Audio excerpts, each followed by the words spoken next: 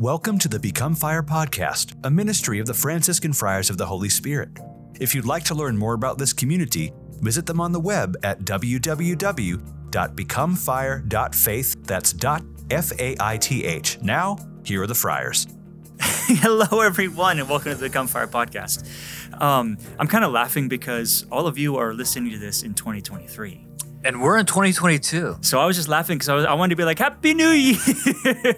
Even though we're in 2022 and it's not the New Year yet because we're recording before the New Year. You all are going to be listening to this in the New Year. So Happy New Year. Yeah. From the past. From the past. You in the future. We're saying hello. I hope your future is brighter than your tomorrow, than your yesterday. Amen. Amen. I hope you had a very, very Merry Christmas. Amen. What a blessing that the liturgical season is. Is there a favorite story, a character? Do you really feel like who you relate to? As far as, do you feel relate to the wise men? Do you relate to Joseph? Do you relate to the innkeeper? Wow. Okay. Who do you feel like you relate to? You guys, we didn't, just going through the Christmas. little drummer boy, of course. Little drummer boy. That's a valid answer. I mean, that's me. Okay, I like that. I mean, you're not going to answer this question? It's just. I think the wise men. I do it's just a journey. Life's a journey, and you pack the gifts and you head out and you try to make your way to the Savior. And it's the stars. It's really hard to read. Sometimes you're talking to Herod, and some of God uses Herod. But the funny thing is, even though Herod ends up killing all these kids, the wise men needed Herod to help get direction. Yeah. So it's this weird, how the Lord works. Yeah, no, that's real. I've never thought of that. That's wild. And so it wasn't easy. They had a long journey, but they said, this is the Lord. We're going to follow the Spirit. And there's a star out there and we don't know exactly where we're going, but we're just going to follow the lead. And I would call you a wise man. Thank you. You are quite well. Do you think I was carrying the gold, the frankincense, or the myrrh? Definitely not the gold. Okay. You would have left that gold behind. You spin it along the way. I would have brought it with me. It just wouldn't have made it. It's kind of like when we bring my dad, oftentimes we as brothers go in together for a bottle of scotch. And it's not that he always ends up with the whole bottle of scotch by the time he gets it. And I don't drink scotch, so I can blame my brothers for that. There you go.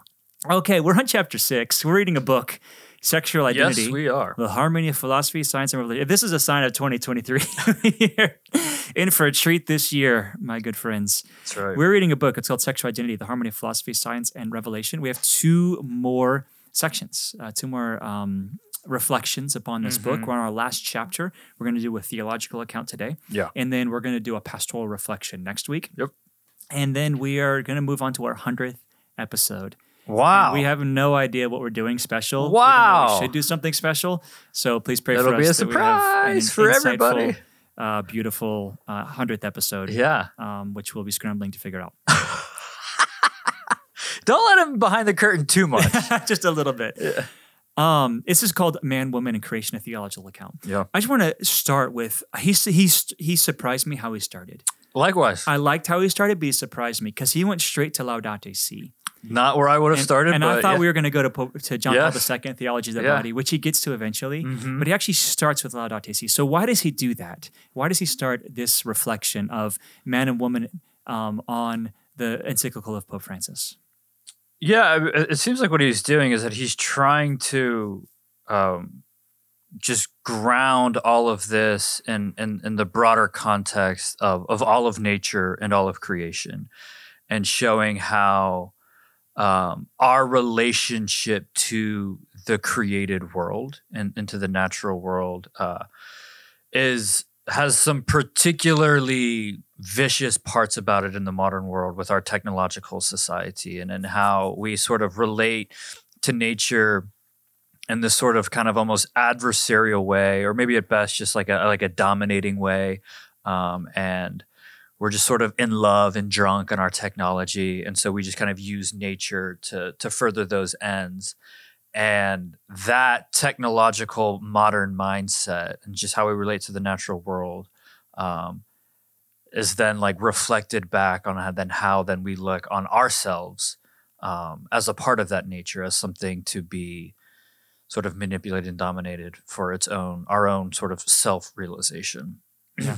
And what was really just inspirational to me was he just get right at the beginning, we have to understand creation as an act of love. Yeah. Creation is an act of love.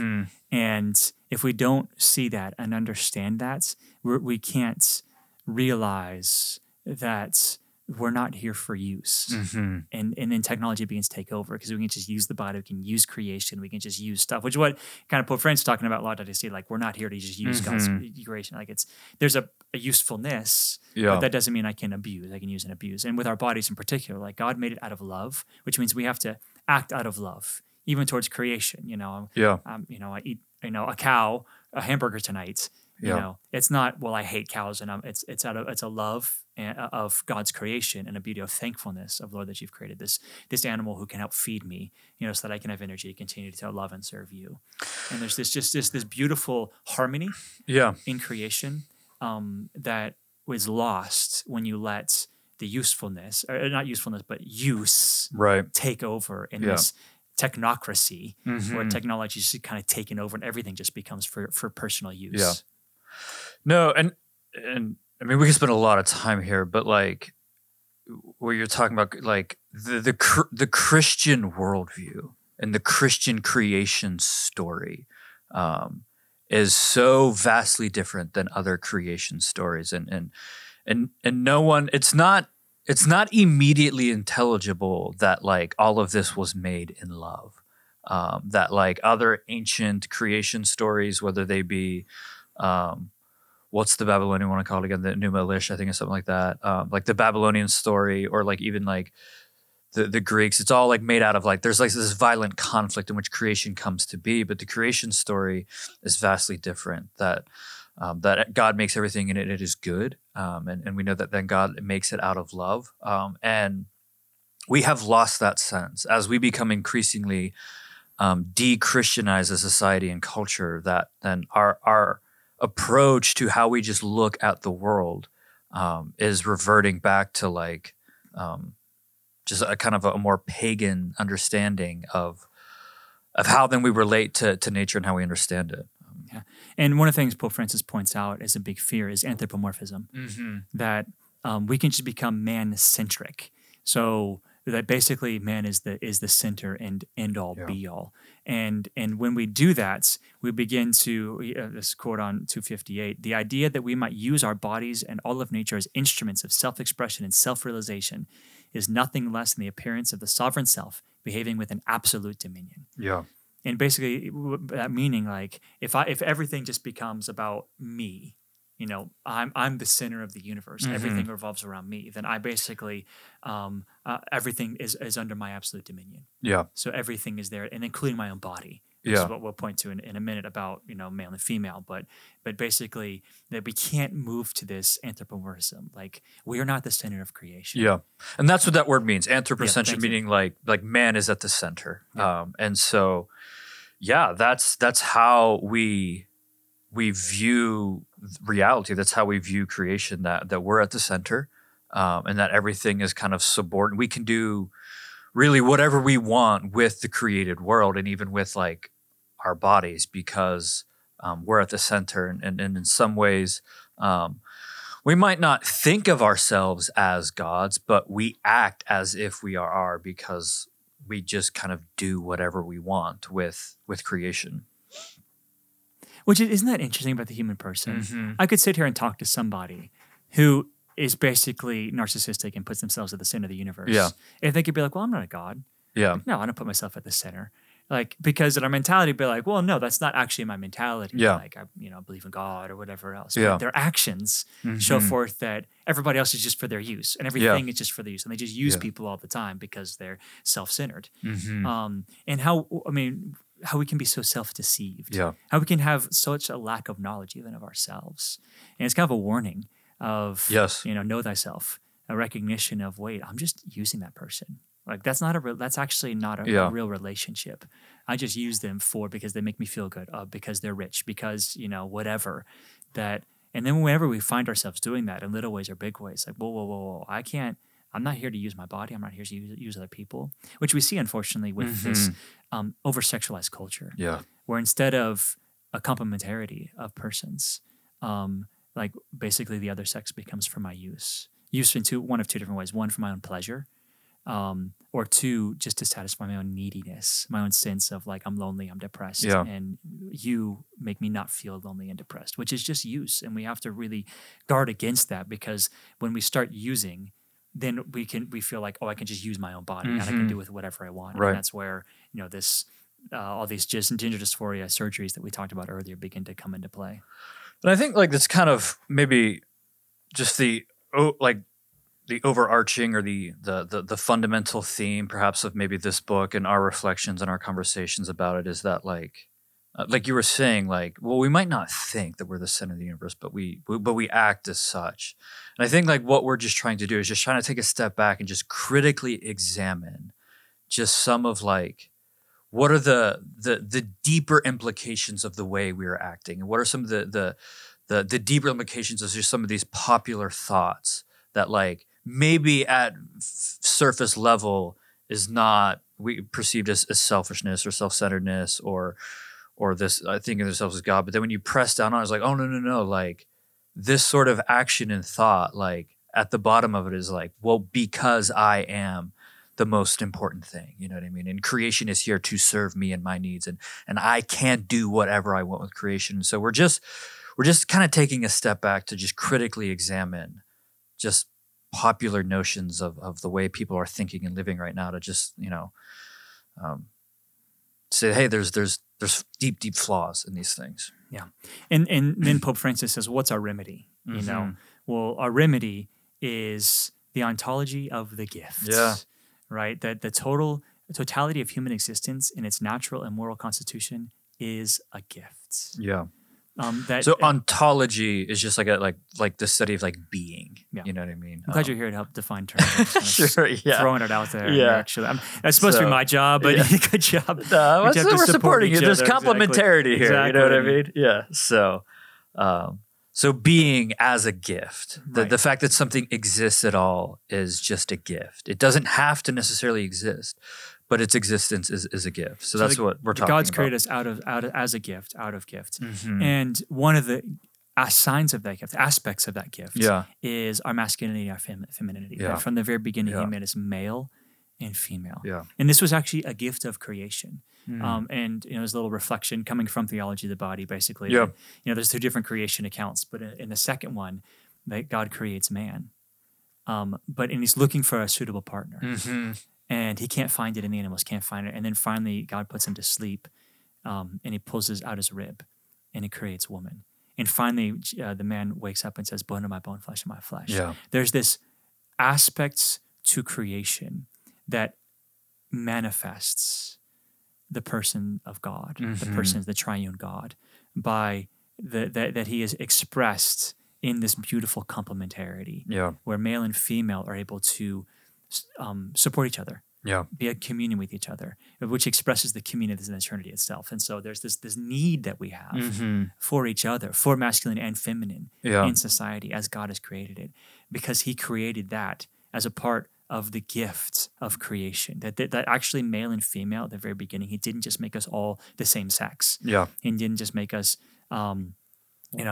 as androgynous. Is that what I'm right? I'm looking for? Yeah, just sort of sexless. Yeah, sexless. He made us male and female in this complementarity, and that's a part of the gift of creation. Yeah.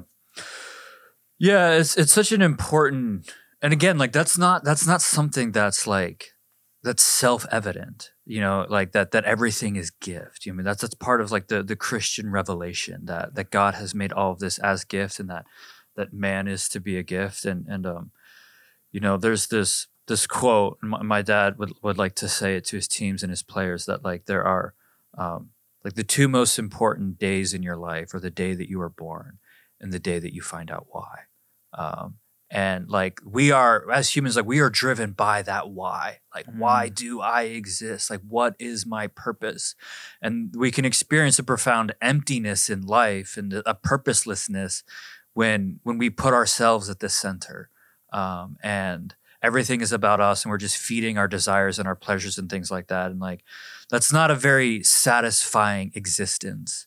But there's profound meaning in making a gift of your life, putting yourself at the service of something bigger than yourself, finding a cause to like give yourself to. And like, I think that's just written into our DNA that like, you are made to be a gift, that you were made as a gift and then a gift to be given away. And so that's a profoundly Christian instinct. But I think it's just written into our human DNA that like we're looking for purpose, and we really only find it, when we give ourselves to something bigger as a gift. Yeah.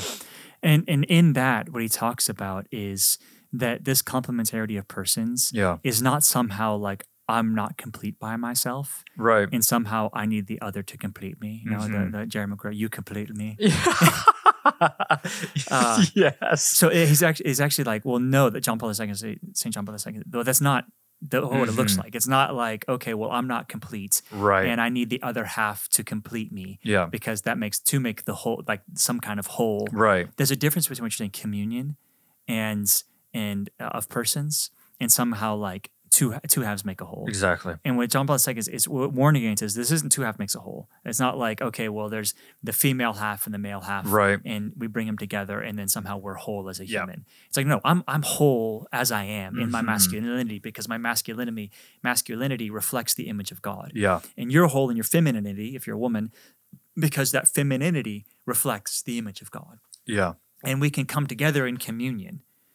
But that communion is different than like, oh, I'm lacking something, and you're the only one who can provide what I'm lacking. Yeah.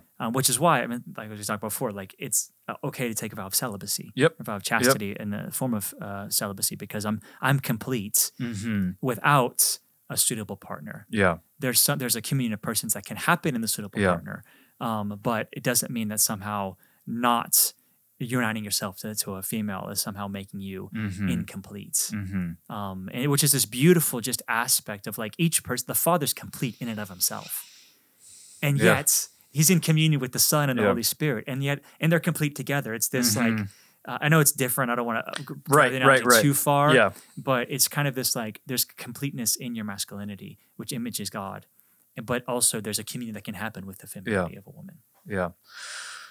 Yeah, and just to say that, like, that's right. Like, God has made us just whole, and but we are made to be in communion. You know what I mean? To be the kind of like the ways in which we are like maybe incomplete or lacking is that like we're made to be in communion with something or someone, you know what I mean? That's all to kind of go back to what Pope Francis is talking about, like that there is this harmony that exists in all of creation, and creation is in communion with one another, and we're in communion with creation, and we're to exist not in a dominating fashion of creation, but in communion with creation, and then to be in communion with ourselves, and then to be in communion with God. Just kind of a brief aside, that's how I always kind of like to do my examen, is how in the ways in which have I broken communion with God, how are the ways in which I've broken communion with myself, and how have I broken communion with others around me. So if you're looking for an easy examen real quick, the ways in which you've broken those three levels of communion is the way to. That's how sometimes in a pinch, that's all you got. Hey, that's really helpful, because sometimes people are like, hey, they come in like, Father, I wasn't planning on going to confession. I saw it available. Like, I'm just coming in. I haven't really done an examen. It's like, well, real quick. Yeah. Have you broken communion? He moves into, we're not self-sufficient. And then he moves into like the spousal meaning of the body. Yep. John Paul, this is really big for St. John Paul II. And this is the communion of one, the spousal meaning of the body is ordered to an end. The communion of one flesh. This communion is a matter of choice and freedom because it involves the reciprocal self-gift of persons. Yeah. We talked about creation as a gift, but then our masculinity and femininity, male and female, becomes a gift in the conjugal act, where we're able to make a full gift of self to the other in this spousal meaning. So which can only happen between a male and female. There can only be a complete gift of self because of the complementarity, the communion that can come. That can't happen between male and male. It can't happen between female and female. It can't happen between female who thinks they're male and male who thinks they're female. It can only happen between male and female. Yeah. Because there's because of the way we've talked, listen to the past 6 episodes of the beauty of the creation of male and female, and then moving into this communion, how they're made from the very beginning as male and female to be in communion with each other, and as they are in communion, they manifest this self gift. Like I'm giving my whole self, which is why we talk another thing about the church. We tell you about no contraceptive. Right. Why? Because in the sexual act, I'm giving the full gift to myself. I'm not saying, well, I'm going to remove a part of my ability to reproduce, which is a lack of giving the full gift of yourself to the other. Instead, it's saying I'm giving the fullness of myself to you in this beautiful communion of persons that happens in a very complete way in the conjugal act. Yeah, just our last episode last year, we were talking about the philosophy and how the person is a body soul composite. They're not two different things, and so that like the body is not something completely distinct from the soul, and so the body is actually revealing something about the soul. And so like the fact that a male body has particular anatomy, and that the female body has a particular anatomy, and it's obvious how those two things go together and complement one another is revealing something deep about ourselves. And so like it's revealing that our souls, that we as ensouled bodies, persons, are made for communion, and that our bodies reflect that in the anatomy, that we're made for another.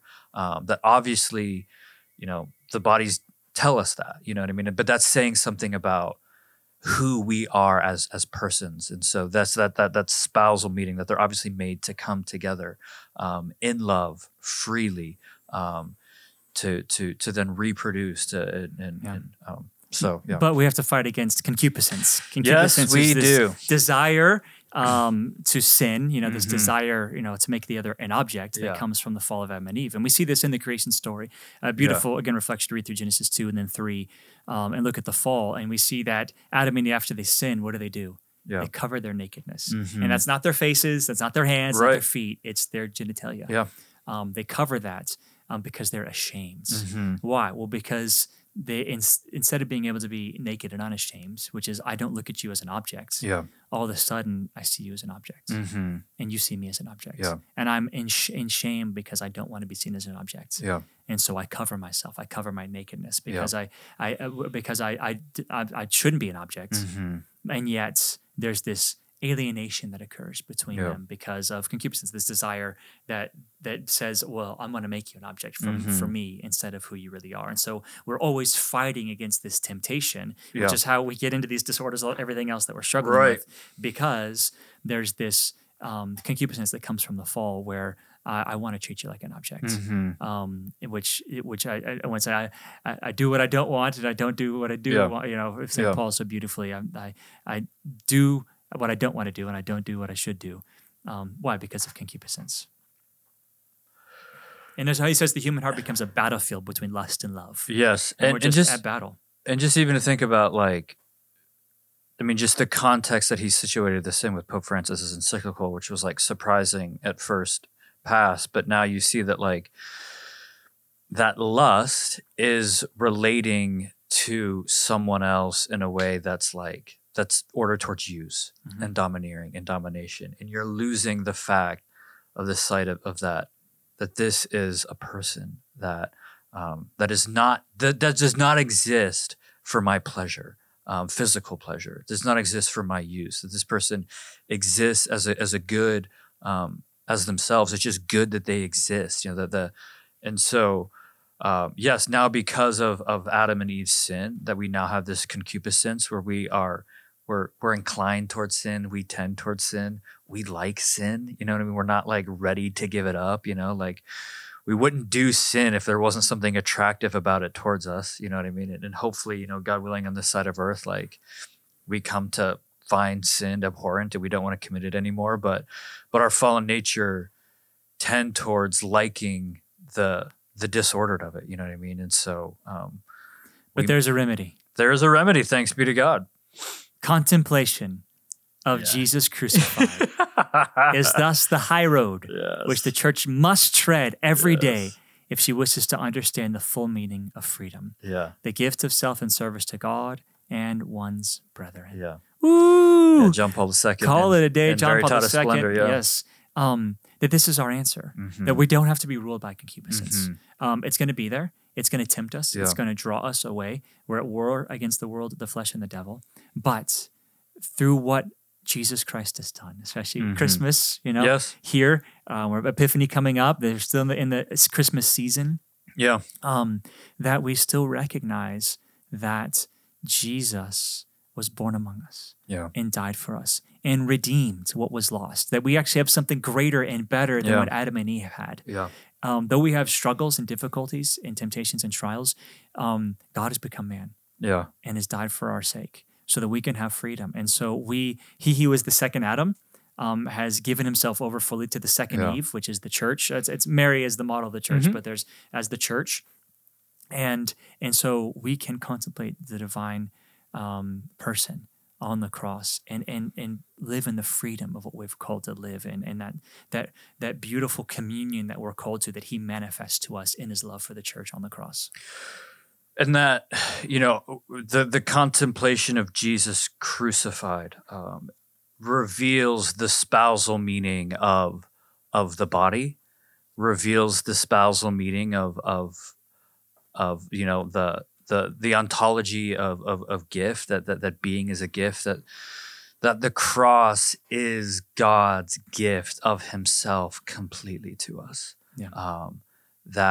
That he comes and just takes on our human nature and then just gives it all as a gift to us so that we might have life, and not just like biological life, but spiritual life, just life in abundance, life overflowing, that then our existence can then be a gift again. And it's through the contemplation of Jesus crucified that we learn what it means to be a human person. You know what I mean? That is our model, that is just how we are to make a gift of ourselves, not in surrendering ourselves to like abuse, but in giving ourselves in profound love without counting the cost to those around us.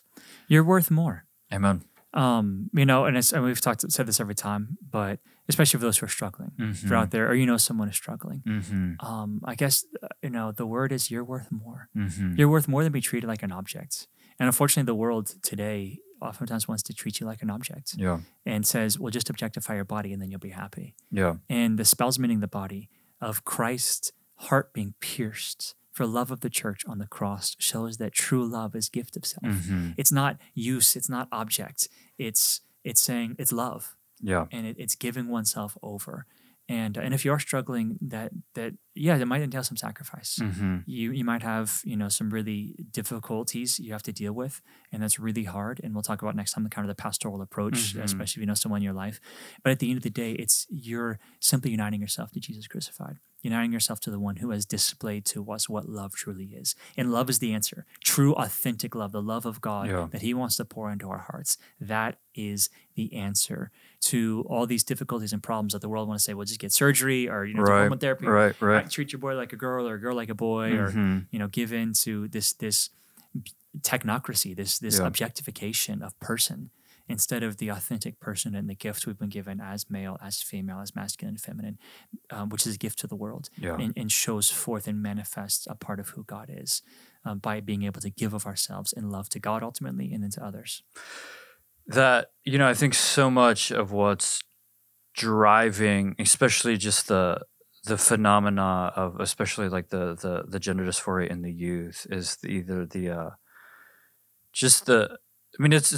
always hard to be a kid. You mean like kids pick on each other and bully each other and tease each other, and like, kids can be rough and tough. And so like, I think what's driving a lot of this is just this difficulty to accept ourselves as God has made us. And there's, if you remember being a kid, it just wasn't hard to think that there was something wrong with you, you know what I mean, physically or whatnot, because if somebody said something at one point. And so like, and this is where the contemplation of Christ crucified comes in. No, like, you are loved right here as you are, as God made you. You don't have to change your physical appearance or your sex, because that is a gift, and you are loved in that. And just to let yourself be loved in that, I think this is where we need the gospel to kind of help heal our culture right now. Yeah. Beautiful. Let Jesus Christ heal the culture. Amen. Yeah. Amen. Well, we are out of time. And only one more topic of discussion. We'll do the pastoral approach, which I think will be really beautiful next week. So please join us. Please like this podcast. And please let us know. Let us know what you thought about this. Mm-hmm. So go to email us at info@becomefire.faith and say, we loved the book study. Yeah. Keep doing more book studies. We love the book study was too long. Please do a book study shorter. Sure, yeah. Or we didn't like the book study. Mm-hmm. Please do something else. Yeah. Because it would be really helpful to us just to know what people desire, and probably get a whole mix of answers. But and if there's any books you recommend, like, hey, we're really like to talk about this book or this topic, right, we'll find a book to talk about it with. Would be really great for us to help us give feedback and know how to do this best. And so it is 2023 for our listeners. Amen. Father Teresa, did you have any like family traditions for New Year's while you were growing up? Yeah. We were definitely kind of a bang the pots and pans, run around the house family for sure. When the clock struck midnight, So sorry to all of our neighbors on Leaf Lane in Hollidaysburg back in the day, but so yeah, that's something that we would definitely do. And my mom would also get like sparkling grape juice. That was always a lot of fun. You know what I mean? Like, you're 10 years old pretending that you're like drinking champagne, and that stuff was just like pure sugar. So you're just, drinking as much as you could, Probably could give you a hangover with all the sugar and they probably had, but yeah, sparkling grape juice and banging some pots and pans are definitely something that we did growing up. Nice. Yeah. Well, we got to stay up to midnight, which was a rare occasion, as kids. And we would play games. So, fun. Monopoly, I think was, Risk, the longer games. Yeah. Never get to play for sure. A few hours, and, the TV would be on in the background, and, we were in Texas, so we'd watch the ball drop in New York and do a little bit of a celebration. And that's interesting, because I was always East Coast time, so that always happened at midnight for me. But I guess it happened not at midnight for you. It was you. 11 o'clock for us. That's funny. I never thought about those people. And then there's usually like a fireworks show, whatever we'd watch at midnight to celebrate and bring in the new year. And then we'd all have a little, bigger glass of champagne for the adults and smaller glass of champagne for the children. Nice. And just take a little bit more like a sip.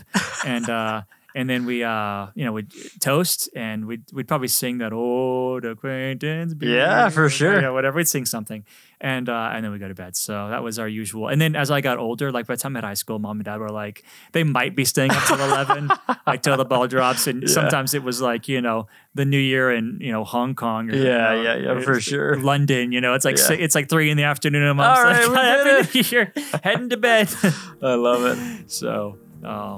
And I mean, I remember I started working in high school, so it's kind of like my job. Sometimes I was, working the night shift, so it was not always those family traditions are more from the childhood, and then on with life. And now I'm, I'll be in bed I probably won't stay pretty for early. midnight. No, especially with Sunday masses the next day. Yeah. All right. Well, thank you all so much. Have a happy New Year. And Father, would you say a final prayer and blessing? Absolutely. Heavenly Father, in Jesus' name, we just ask that you pour forth your Spirit upon all who are listening to this, Lord.